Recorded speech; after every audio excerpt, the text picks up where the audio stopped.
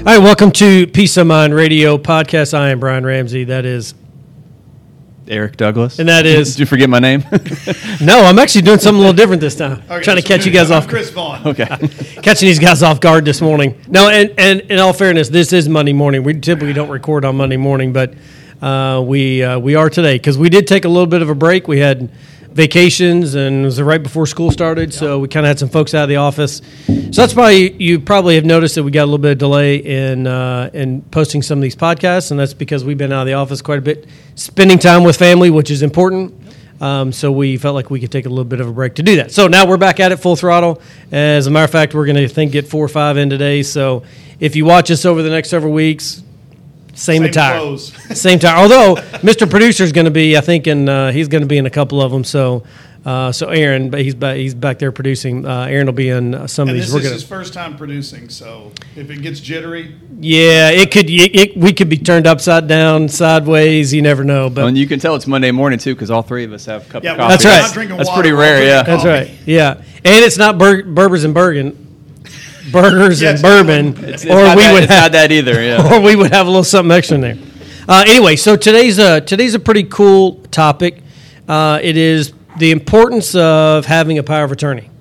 So we're going to talk about 2 different powers of attorney that you need, right? So, and sometimes depending on the attorney that we go to, I've seen them written as one. But most of the time, would you guys not agree that we see them written as separate documents? Yeah, they're usually separate, and it allows for a little bit better language. Yeah. They're usually done together, but they're definitely 2 separate documents because, and we'll discuss this in more detail, but ultimately that's probably not always going to be the same person that you elect. Yeah, yeah, and I'll talk about my case in particular. So, all right, so Eric, why don't you start off by sort of just describing what a power of attorney for financial matters is all about, or a financial power of attorney. Well, financial power of attorney is just the person who's going to be able to make decisions on your behalf if for any reason you are incapacitated, whether that's due to sickness, injury, whatever, usually most times it's because of sickness or some kind of, result of, you go in for surgery or you're incapacitated for whatever reason. Someone just has the ability to make decisions on your behalf regarding your finances, getting your bills paid, where money needs to go, things like that. Yeah. So, Chris, why don't you talk about what is a healthcare power of attorney? Well, healthcare power of attorney, it's exactly the same thing as what Eric was just describing, except it's to make healthcare decisions. Frequently, the attorney will not call it a power of attorney. They'll call it a healthcare directive, but it's the same thing. It's just semantics. Yeah. But it's when you have an individual that is not capable of making decisions for themselves due to incapacitation, whatever. And the most common one that I've seen would be somebody is in the hospital and because of surgery or whatever, they're usually medicated. So they're just not capable of making decisions. Somebody can make medical decisions on their behalf and be approved to do it. That's what it is. Yeah. It's also worth noting, too, we also see this a lot with dementia, Alzheimer's patients, things like that. Sure. That's where they become especially important. Yeah, so one of the things that I find when we talk about, especially when we have clients in or folks that don't have, they may say they have a will, but they don't have a full set of documents. And when they come in, we talk about powers of attorney and how they work. And they're really misunderstood because a lot of times people say, well, I'll have a power of attorney, and they translate that to after someone's passed away. Correct. Yeah. So a power of attorney, keep in mind, only really comes into play, and I'm going to talk, there's a distinction that I'm going to make in just a minute, but really comes into play when you become, at the point you become incapacitated, to the point to when you pass away. When you pass away, the power of attorney goes away. It just sort of dies with you. But a power of attorney, when it comes into play, is really dependent on how the power of attorney authority is written, right? So you could have, for example, as an example, I'm not married. Okay, so Kelly, who you guys know and met, right, my girlfriend, if we had a power of attorney, I wouldn't necessarily give her the right to have durable powers today, meaning she couldn't just go act on my behalf, but I might give her springing power. So in the event that I do become incapacitated, then she could step in and play that role. So there's an interesting one because we talk about durable and springing a lot.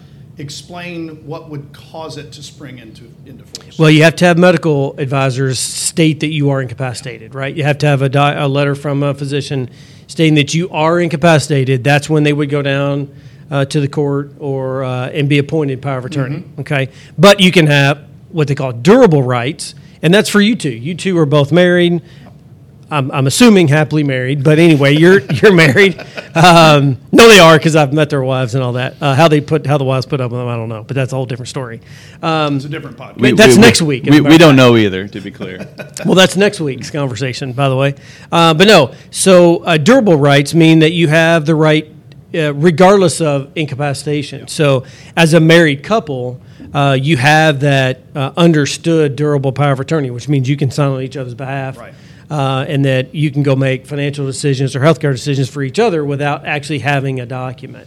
But if you're, and by the way, tune in next week, because we're going to be talking about unmarried couples and same-sex couples, because this is what came up a couple of weeks ago. Eric and I are working with a client right now that this is the case, right? Not married, living together, and so they don't have that durable right, which they thought they did. Remember? And we talked to them. We said, no, you don't have those rights. That's right. And so we had to get their documents in order to maintain that. So anyway, that's how a power of attorney. Well, and I'll say this: there's also lots of different powers of attorney. So, for example, my father and I, we have real estate together. We sold a piece of property in Lexington. I didn't want to go to the closing because it made no sense for me to drive over there. And so my father had basically a one-time power of attorney that you can set up that I gave him the right to sign on my behalf. So there are several versions of a power of attorney. But what we're really talking about today is, what the power of attorney that you need in your set of documents to take care of you if you become incapacitated. That's really what we're talking about. Okay? All right. So let's talk about the importance of a power of attorney when you're a younger person. Right? Because we all know most younger people go, why in the world would I need a power of attorney? I'm Superman. Well, they're invincible. Nothing's gonna happen to me. Yeah, not anything going to happen to me. Why is it important for a younger person? And now I say younger person, we'll say younger person, not married, no kids. Why is it important for that person to have power of attorney? Financial and healthcare. Either one of you two. Eric, you want to start with the financial one? Well, I mean, you inevitably will probably have some amount of money that you've accumulated over your lifetime up to that point. So let's say you're a 35, 40-year-old individual, single. You probably don't have, if you don't have any kids, then you don't have a lot of the responsibility or bills that come along with kids. So it's a pretty easy way to accumulate a pretty decent amount of change in your life. It's got to go somewhere, and if you don't have it written down, it's going to follow. What you don't want to have happen is someone making decisions on your behalf, or not knowing who to go to in order to have decisions made on your behalf, and then things are falling behind while you're incapacitated. Let's say you get in a car wreck, you're incapacitated for a couple months, and think bills aren't getting paid, things are falling behind. The decisions, life has to continue in some way, shape, or form. While you're incapacitated. Decisions need to continue to be made, and someone needs to have access to your accounts in order to be able to handle those affairs while you're unable to do it yourself. Yeah. Yep. So talk about healthcare, because there was a scenario we ran into. It's been probably 10, 11 years ago, where a couple that was a client of ours, their son was in college and got involved in a very serious accident and was basically in the hospital, totally incapacitated. They basically put him in a self-induced coma. He was in there for, several weeks. But talk about why it's important to have those rights. Okay, this is where people start getting into trouble. It's on the healthcare part. They say, but I have a living will. Right. A living will is, okay, you are unlikely to survive, and you need some form of mechanical treatment to keep yourself alive, keep yourself fed, breathing, all those things. That's what a living will is for, also organ donation. The healthcare power of attorney, which can be included in the same document as the living will, is where you've got somebody that can make decisions for you. Okay, so you've had that car accident. You're in a medically induced coma. The doctor comes up with an idea and says, hey, there's an experimental treatment that we'd like to try. You can't authorize that. You're in a coma. And if there's nobody who has that power of attorney, or attorney in fact is the name of the person, there's nobody that can make that decision. They can't try it. If you've got that in place, then you've given that authority to somebody to make that decision. Well, the living will is kind of like the set of instructions. Yeah. The healthcare power of attorney, the POA, is kind of that person who takes those instructions and implements them. There you go, correct. Yeah, exactly. Yeah, great way to put it. Okay, so let's talk about elderly. We get this quite a bit where you get an elderly person, okay, it could be, and we'll say couples too, but typically what we find is that You have an elderly person that comes in and maybe they've lost a spouse and now they're, live here. Their kids are sort of spread out everywhere. Maybe they have one kid here, another kid lives in Texas, another kid lives in Massachusetts, whatever the case. And or maybe they don't have any children that lives here. Why is it important for them to have powers of attorney, healthcare and financial? And you guys don't have to do the exact same one, but just generally speaking, why is it important for an elderly person to have those documents? Well, elderly people, especially when you start talking about widows and widowers, elderly people are just a little bit overwhelmed with some of the decisions that they need to make. Sometimes they're not capable of making those decisions anymore. When you're dealing with somebody who is a widow or widower or is about to be one because of the kind of decisions that are coming up. And if you've ever lost a parent and watched the other parent, what they were having to deal with, you know what I'm talking about. It allows that decision to be made by somebody who is not effectively under duress, right? If you're in a hospital and you're watching somebody you've been married to for 40, 50, 60 years pass away, you are not in your right mind, in my opinion. You're under duress. So it gives that kid who lives elsewhere who's coming in for this the ability to take over. And you can actually structure who the attorney in fact is in a specific order. You can have contingents that take over if somebody is not capable or willing. Yep.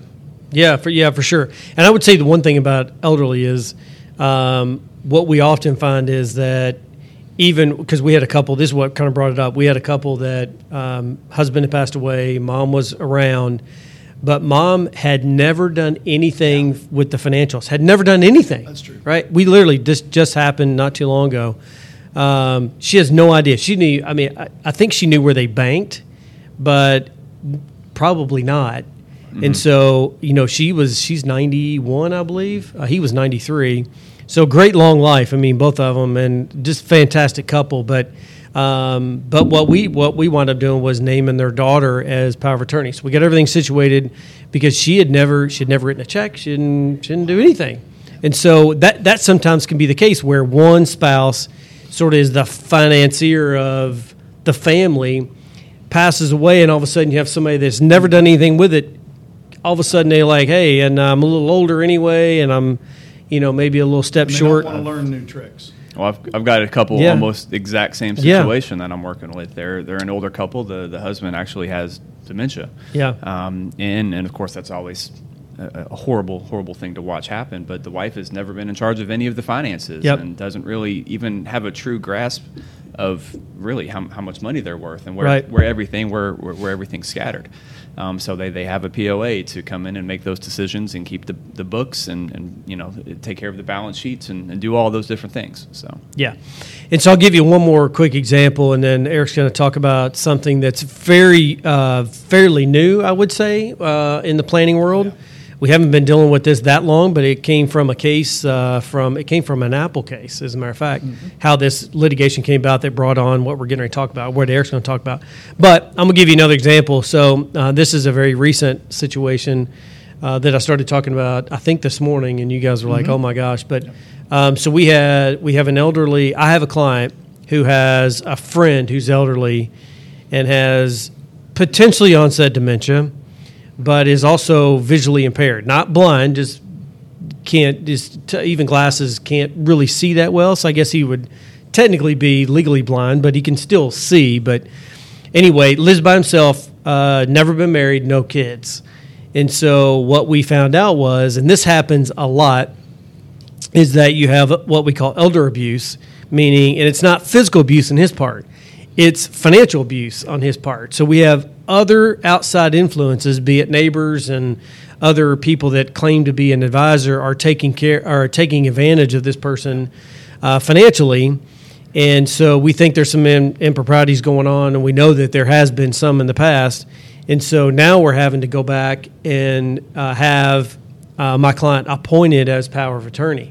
The issue with him is we're not so sure he's of right mind. And so we literally are having to go, we hired an attorney to go to court to petition the court to have them named as power of attorney. And it's almost like a guardianship in a way for this person. So anyway, that's another issue when you have an older person that can be vulnerable to, to fraud on their part, or being taken advantage of, or elder abuse, or whatever you want to call it, it can be an issue. And so that's why you have powers of attorney that are able to stand in and basically take over and make sure that all the abuse stops, really what it is. So anyway, there's lots of different scenarios. We can go on and on about the importance of power of attorney. I will say one other quick thing before Eric talks about the last piece we're going to talk about, and that is, if you've not had your power of attorney updated in the last 2 or 3 years, you need to get it updated. There was a provision in the Kentucky State statute that a lot of banks were denying powers of attorney, especially that were more than 5 years old, and so they would just deny them. And so I forgot who it was, basically in the Kentucky State statute now, that forces banks to take your power of attorney no matter what. They can't deny them. And so if you've not had it done, just go do it. There's a provision in there that says the banks can't deny it now, and that everybody has to basically accept a power of attorney, especially if it's done the right way. You can't handwrite it, and give it to somebody and go, hell, that works. Nope. No, that's not going to work. It has to be professionally done. But anyway, so that's it. So if you not have it updated in the last couple of years, just get that done. It's super quick and easy. There's a million different ways you can do it. There's online software. There's going to an attorney. There's just a bunch of ways to get it done. So it just makes sense to get done. Well, it's also worth noting, too, and I alluded to this earlier, when you're doing your financial and your healthcare POA, they don't have to be the same person. In most cases, they probably should not be the same person. I would agree. If you have two different people that you trust, put that pressure on two different people. Yeah, because that is a lot of that's a lot of responsibility for one person to take on, but also it sometimes requires a little bit of a different mindset to make those separate types of decisions. So if you have someone that is maybe a little more logical or rational, maybe they should be your financial POA. If you have someone who's a little bit more emotional, then maybe they need to be your healthcare POA. Or have it the other way. If you have a set of instructions that you have in your living will that you want to be followed, maybe that rational person needs to be your healthcare POA, because you don't want somebody who's going to try to hold on for too long. Just in the name of maybe them just wanting to not lose you sooner than they have to. Yeah. So, well, and frequently people will put an adult child down as they'll be the POA for finance, they'll be the POA for healthcare, and they'll also be the executor on the will. So you go through a traumatic situation, and then mom and or dad pass away, and now that child has to execute a will, and it is overwhelming. Mm-hmm. And it can really mess up families from having to deal with all this. So separating those powers can be a really good idea. And if you don't have these documents set up ahead of time, then you're definitely ensuring that your kids are going to have to manage all of this. Yep. Yeah, that's true. When you're gone. So, and the one thing that you alluded to as well that I was going to add on the financial side, we live now in obviously a much more online world. More often than not, you're more likely going to have a Facebook account, Twitter, Instagram, whatever other social media apps are out there. We all have passwords for literally everything, right? Between your bank and anything else that you want to do online. So really what you're seeing a lot more often than not, and most attorneys are already defaulting to this, but you want to make sure that this is included whenever you go to have any type of, POA work or wills established in your name. You want to make sure that you're adding something called the digital asset authorization, allowing someone basically control of your digital assets, i.e. your social media accounts, somewhere, that intellectual property, anything online that can be accessed in your name after you're gone. You want to make sure that someone has the ability to access that and basically close those accounts or do whatever needs to be done at your request when you're no longer able to do it yourself. Yeah, I think this was, if you guys can remember, several years ago, and I tried to do a little quick search and I couldn't find it, but there was a case out, I believe it was in California, of parents whose child had passed away that had Facebook account, whatever, and they basically tried to go in and shut it down or get access to it because they wanted to read some things on there or whatever, and basically they were like, no, you don't have access to it. So they sued, and I'm not sure whatever came of it, but it just seemed like that kind of was national news. It was a flash in the pan, really, but what happened was we started to see those digital asset authorizations right after that. So I'm assuming it was a number of those things, but that just happened to be one that was very public. Well, I mean, I've even seen personally some friends that have passed away, and then you see 6 months to a year later, accounts get hacked all the time, right? We see it all the time. Oh, yeah. Accounts get hacked, and then you see a new friend request pop up from someone who's unfortunately passed away, and that's always something. It's never a pleasant And experience. you can say all day, well, but it's social media. If it gets hacked, it's not a big deal. Who knows what they might be able to do with it? Wouldn't it be better to be able to actually handle it the way that you wanted it? Yeah, absolutely. Yeah, that's true. And by the way, that can be handled as a separate document or as a paragraph inside of your power of attorney. Yeah, I've seen it both ways. I have too. I've seen it both ways. So, all right. Well, anyway, so that's this week. Again, just if you don't have it, get it, and if you haven't had it updated, just get your power of attorney updated. So next week we're going to be talking about, I believe, the unmarried couples and how estate plan works with unmarried couples, right? Because we just had a case that's come through, actually a couple of them. So we're going to be talking about how that works and some things to be thinking about. So make sure you tune into next week. And let's see, we have 2 other podcasts. One is on a little bit of a hiatus, Connecting the Commonwealth, which that'll get ramped back up at some point. We're looking for people to be on that, Yeah. actually. That is for entrepreneurs, small business people. If you are interested in that, give us a call. Yeah. A couple other reasons why we haven't been really running it right now. But we also do Burgers and Bourbon, which come out every other week. So make sure you tune in for that. And then I'll let Eric sign us off for the week. Mr. Producer, if you'll put the phone number in the yeah. email up there. Forgot about that, too. Yes, please. Sorry for you podcast listeners that we didn't put our phone first time number. producing, I forgot to Oh, put that up myself. So yeah, but if you are listening, we appreciate it. Thank you for taking the time to listen to what we have to say and hear us ramble on. If you have a moment, if you could please take a minute, if you're watching us on YouTube, to hit that red button and make sure you subscribe to our channel so you'll be notified as soon as we launch any new content out there. Find us on Apple Podcasts. If you can leave us a review, we would greatly appreciate it. That certainly helps us grow the podcast. And we appreciate you being here with us, and see you next time. Have a good week. The information given herein is taken from sources at IFP Advisors, LLC, doing business as Independent Financial Partners, IFP, IFP Securities, doing business as IFP, and its advisors believed to be reliable, but it is not guaranteed by us as to accuracy or completeness. This is for informational purposes only, and in no event should be construed as an offer to sell or solicitation of an offer to buy any securities or products. Please consult your tax and/or legal advisor before implementing any tax and/or legal-related strategies mentioned in this publication, as IFP does not provide tax and/or legal advice. Opinions expressed are subject to change without notice and do not take into account the particular investment objectives, financial situation, or needs of individual investors. This report may not be reproduced, distributed, or published by any person for any purpose without IFP's express prior written consent. Securities offered through IFP Securities, LLC, doing business as Independent Financial Partners, IFP, member of FINRA and SIPC. Investment advice offered through IFP Advisors, doing business as IFP, a registered investment advisor. IFP and Family Wealth Planning Partners are not affiliated. The information given herein is taken from sources that IFP Advisors, LLC, doing business as IFP, IFP Securities, LLC, doing business as IFP, and its advisors believed to be reliable, but it is not guaranteed by us as to accuracy or completeness. This is for informational purposes only, and in no event should be construed as an offer to sell or solicitation of an offer to buy any securities or products. Please consult your tax and/or legal advisor before implementing any tax and/or legal-related strategies mentioned in this publication, as IFP does not provide tax and/or legal advice. Opinions expressed are subject to change without notice and do not take into account the particular investment objectives, financial situation, or needs of individual investors.